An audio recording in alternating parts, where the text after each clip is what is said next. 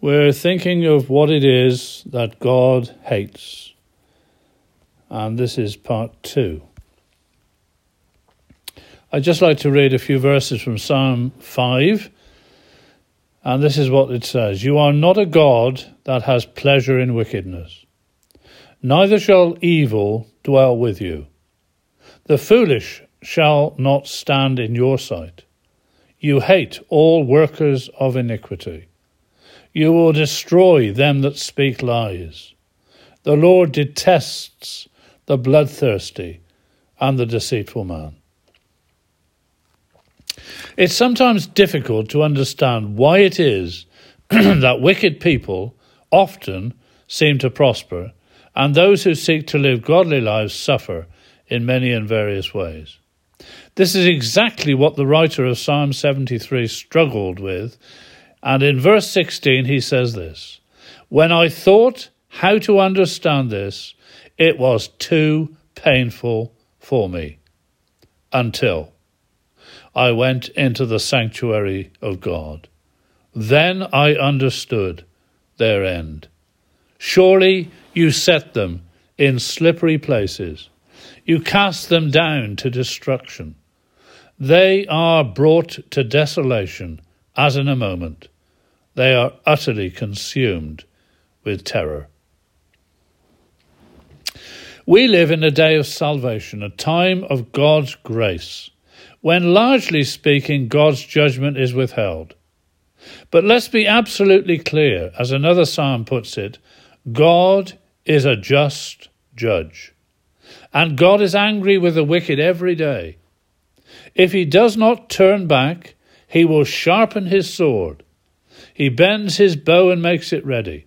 He also prepares for himself instruments of death. He makes his arrows into fiery shafts. At this very moment, there are thousands upon thousands of Christians all around the world who are being persecuted for their faith, tortured and murdered. And this is in 2022. But God is not mocked. Whatsoever a man sows, or a woman that is, shall they also reap. Whatsoever a man or woman sows, that shall they also reap. So why is it that God is withholding his divine judgment on the wicked? Another verse of Scripture, 2 Peter chapter 3, says this, The Lord is not slack concerning his promise, but is long-suffering toward us, not willing that any should perish, but that all should come to repentance. But the day of the Lord will come as a thief in the night. What this world has witnessed in many places and at many times in recent history, and what is taking place as we speak in Eastern Europe, will be visited with divine judgment upon those responsible in a day to come. It may be that those responsible for atrocities seem to get away with it. In some cases, they face their Nuremberg or the equivalent for their crimes against humanity. In some cases, they commit suicide to avoid human courts. But one thing is for sure, they will face the judge of all the earth, and he will do right. However, please remember that all sins must be visited with divine judgment. For those who have identified themselves with the Saviour of sinners, the Lord Jesus Christ, and received him as their substitute, judgment has already been exacted, already been executed, when he bore my sins in his own body on the tree. But for those who refuse God's offer of mercy in Christ, judgment is a fearful thing. This isn't my most joyful message, I'm sorry.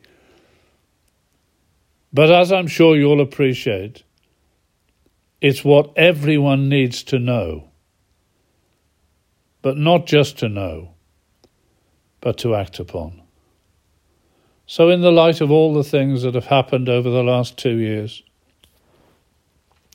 and what is happening at this very moment in time in Eastern Europe, and the potential of what could happen if things spiral out of control, and in the light of the day in which we live, may it be that those people that are listening this morning that are not right with God, they're not upon that righteous standing, that righteous basis, that acceptance with God through the Lord Jesus Christ and what he did for guilty sinners upon the cross. May these things just really challenge your heart and bring you to know him, whom to know is life eternal, to know the peace of God in your heart, and to have the assurance of heaven and home, no matter what happens, and to have the peace of God in your heart right here and now. God bless his word to you today.